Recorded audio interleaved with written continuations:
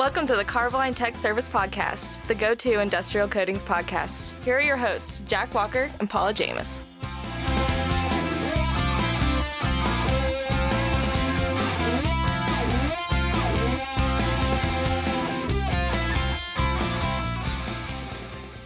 Welcome to another edition of the Carboline Tech Service Podcast. I'm Jack Walker. With me, as always, as the Director of Technical Service, that's Paula James. He's to my left or right, one of the two. Sometime I'll come up with a new joke. And as if you're watching this thing...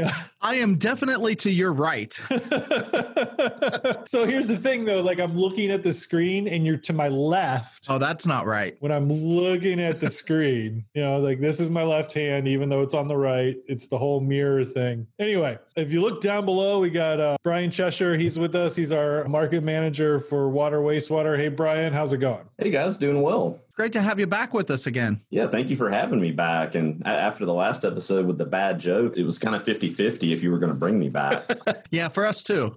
I have to say I've been like nervously awaiting this episode because after the YouTube version aired, Brian texted me and said, "Revenge is a dish best served cold."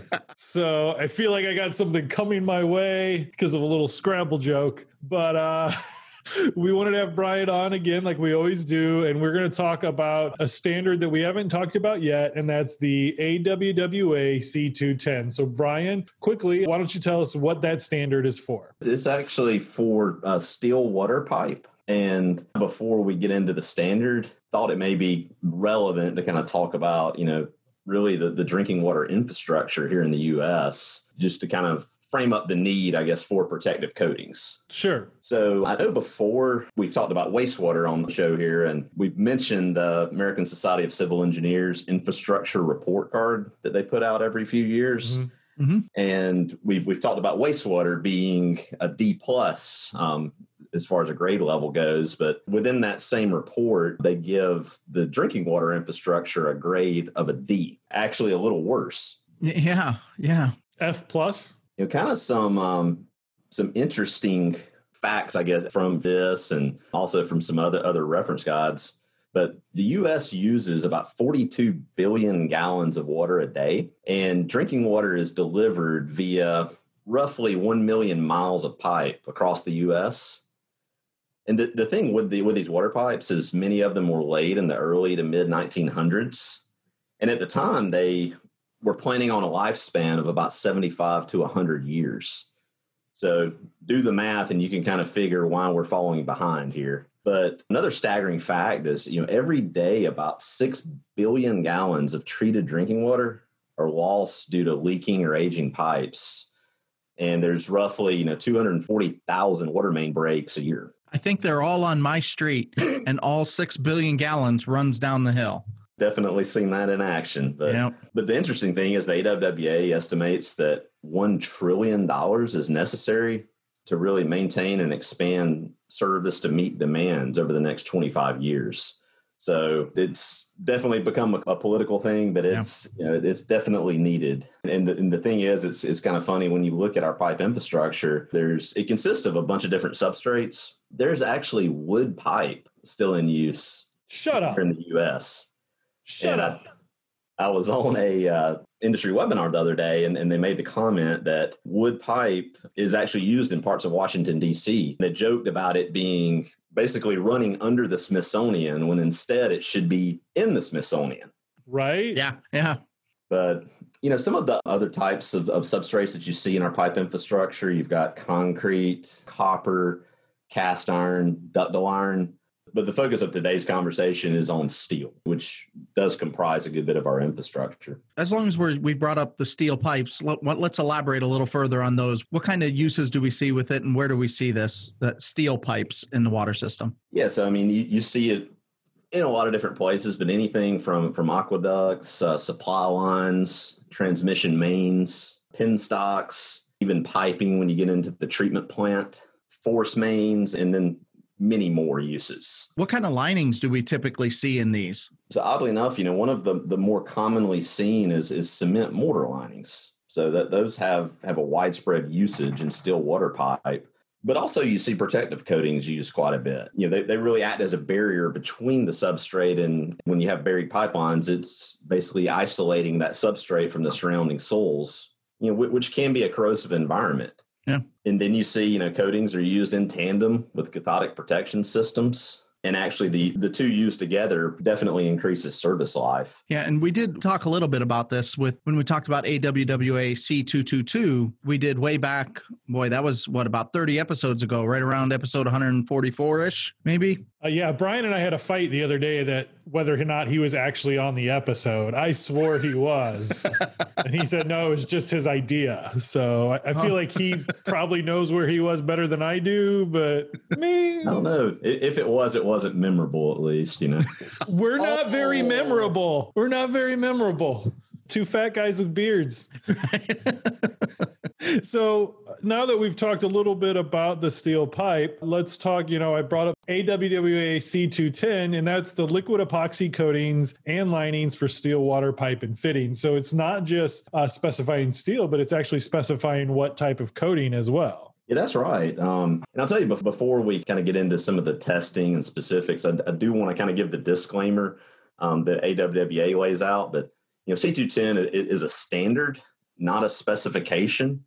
So these standards really lay out the minimum requirements, but there's a lot of other elements that you would see in a specification that really aren't going to be touched on in the scope of this document. So I do want to point that out. And then really the scope of the standard, it covers the use of liquid epoxy coatings for exterior coatings and interior linings of still water pipe. And the interesting thing is, that the first edition of this standard was really more specific to coal tar epoxies. And now it really speaks more to, two-part chemically cured epoxies. And then, within that, they actually list many different types of curing agents. But some of the other things, within the scope of the standard, so it covers both shop and field applied liquid epoxy coatings and linings. And generally, this is going to be for the still water pipelines that are installed either underground or underwater. But there's several things covered from there. When you talk about the actual coating, anything from the application, which is going to include the cleaning, surface prep, miscellaneous items like how to address holdbacks for field welds. And then from there, it's going to talk about inspection, some of the testing, some of the performance requirements. And then even, packaging and storage requirements. For sure. And then when we look at that, it also covers application as well, right? Yeah, most definitely. There's a few definitions within the standard I thought was kind of pertinent to lay out. It speaks to the constructor, the manufacturer, and the purchaser. So basically the constructor in the scope of this is really going to speak more to the pipe fabricator. The manufacturer in this case will speak more to our world, to the coating supplier. Yeah. And then the purchaser is going to be the owner or the end customer. Sure. And so one of the things that you look at this, and then we kind of, I'm going to kind of sidebar it here for just a second, is we were having this conversation the other day that this specification's importance has actually kind of grown in the industry because they don't use it solely just for steel water pipe. We've started to see it pop up as a requirement in other standards like the AWWA D102. Mm-hmm. Yep. No, you're right. It does reference it, in that standard, which is speaking to steel water tanks. Mm-hmm. Yeah. And I think one of the reasons that it gets referenced in the other standards is because this one does have a set of testing requirements in the C210 that it kind of lays out and says, here's what you need to do. Do you want to touch on those a little bit for us, Brian? Yeah, sure thing, Paul. So, kind of first and foremost, because remember, this is for steel water pipe. First and foremost, the lining system has to be certified to NSF 61. And we've talked numerous times on this show about the impending standard from NSF 600, which is going to be rolling out in January 1, 2023. It's safe to say that moving forward, you're going to have to meet NSF 61 and NSF 600. But as far as like on our side, getting one of our products pre-qualified in order to be able to say we meet the requirements of C210, there's some specific testing that we have to pass, one of which is immersion testing for 30 days. And you're testing, in deionized water, 1% sulfuric acid, 1% sodium hydroxide. And you're basically having to exhibit no blistering, peeling, or disbondment after being exposed to those. And then cathodic disbondment testing, through ASTM G8, there's a minimum or I guess a maximum allowable level there. And, this is important because, as I mentioned earlier, cathodic protection systems are often utilized on these buried pipelines. And then lastly, when you talk about the pre-qualification, dielectric strength through ASTM D149, and this is really an indicator of how good an insulator the coating or material is. For sure. And those last two that we talked about, the cathodic disbondment and the dielectric strength, are both kind of what makes this standard a little challenging for coatings. Those are some rigorous tests, and the ability to pass those is very important for this standard. And it's really kind of what separates it from the other immersion standards in this arena. Having these pre-qualifications that you have to do, the system really exhibits its maximum protection because in a lot of cases, you've got 20, 40, 60, sometimes 80-foot long sticks of pipe, and it's hard to do inspections through that whole thing. Lighting is bad. Sometimes you have small diameter pipes, and it's really important to be able to make sure that the coating system can tolerate any imperfections that may happen during the installation process or as it's being installed into the system. Having a good system is how you try to get the maximum life out of these, because nobody wants to have their front yard dug up again. Nobody wants to have a newly paved street that now they have to dig up because a water pipe broke. I almost think that that's a cause and effect thing. They repaved the street because the water company wanted to redo all the pipes, because that's surely what happens every time the street gets paved. Mm-hmm. And then lastly, with this standard, Brian, there's some quality control measures that come with the epoxy coating. Do you want to touch on that quickly? Yeah, sure. So the first thing is you're wanting to check the appearance. So this will be a visible inspection. You're really looking for any blisters, cracks, bubbles, any other visible defects there. Mm-hmm. One of the things, since we're dealing with catalyzed materials, we do want to test for cure. Yeah. And that's typically a solvent rub test there. And this will typically kind of go in accordance with the manufacturer's recommendations, because different products obviously have different cure times. Yep. One of the things that's kind of important to point out is the dry film thickness. So they specify a minimum of 16 mils, but they kind of leave the maximum, basically to either the manufacturer or even the purchaser or the owner, person that's going to be owning this asset once it gets out into the field. But there's situations, maybe you have, high velocities, maybe you have some abrasive elements, where you need greater film build. Like I said, the top end is somewhat open-ended, but the minimum is 16 mils. And you're going to frequently see that top specified by your NSF ANSI 61 standard, because that does typically specify what the maximum range is for something. So that's something you have to keep in mind. It's coating specific, not necessarily to the spec, because the standard only says the minimum. So then go back to your ANSI NSF testing to find out what the maximum is. No, Paul, that's a great point.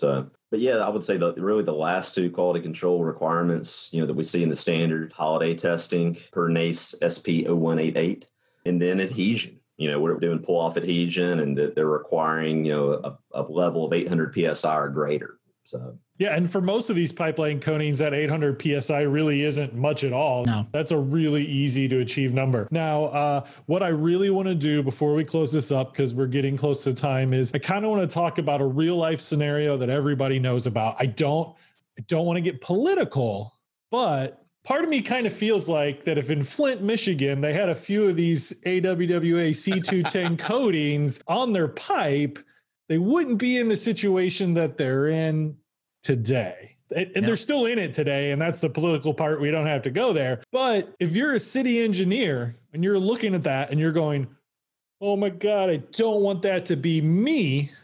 These kind of coatings are exactly what prevent that whole disaster from happening. Yes, that's right. There are standards that can help you work through this. There's departments you can call into the Carboline Tech Service Department. We can help narrow down some of these. We talked about this in last week's episode that, we can help go through it to make sure that you've got the right coatings in for the scenario. And sometimes the coating is, or the right recommendation is, a different option. And we'll be sure to let you know that too. We want it to be right because, let's face it, especially when we're talking about the drinking water system, I'm drinking it, my family's drinking it, my friends are drinking it. I want to make sure that it's safe for everybody. And that's what's really the most important thing. And that's what we're all trying to do is we just want to make sure that it's good, safe, and healthy for everyone. Absolutely. But I think just kind of to wrap it all up, we have AWWA C210, that's liquid epoxy coatings for linings for steel water pipe and fittings. Now, don't let that keep you short-sighted there. It is being expanded on AWWA D102, which is the main specifying standard that they use for steel tanks for potable water, is now starting to include the C210 as a part of it. The thing that differentiates the C210 is the different stringent testing that the coatings have to go through in conjunction with NSF 61, ANSI 61s, those standards. So there's a lot of testing that goes in to verify whether or not a coating meets the standard, and that makes it a really good standard in my opinion. Yep. But Brian, thank you very much for coming on as always. Thank you guys for having me. Thanks, Brian. I guess I get to still wait for that revenge. Yeah, it'll sneak up on you, so just wait. I guess we'll just have to give them, see if I can superimpose a mustache on them just to start it. But anyway, for Paul, I'm Jack, and we'll see you guys next week. And so, for the Carboline Tech Service Podcast, I'm Paul. And I'm Jack. And we'd like to thank you for your support. Who put the line in Carboline? Who put the line in Carboline? No matter where I go, they don't know what I mean. I say Carboline.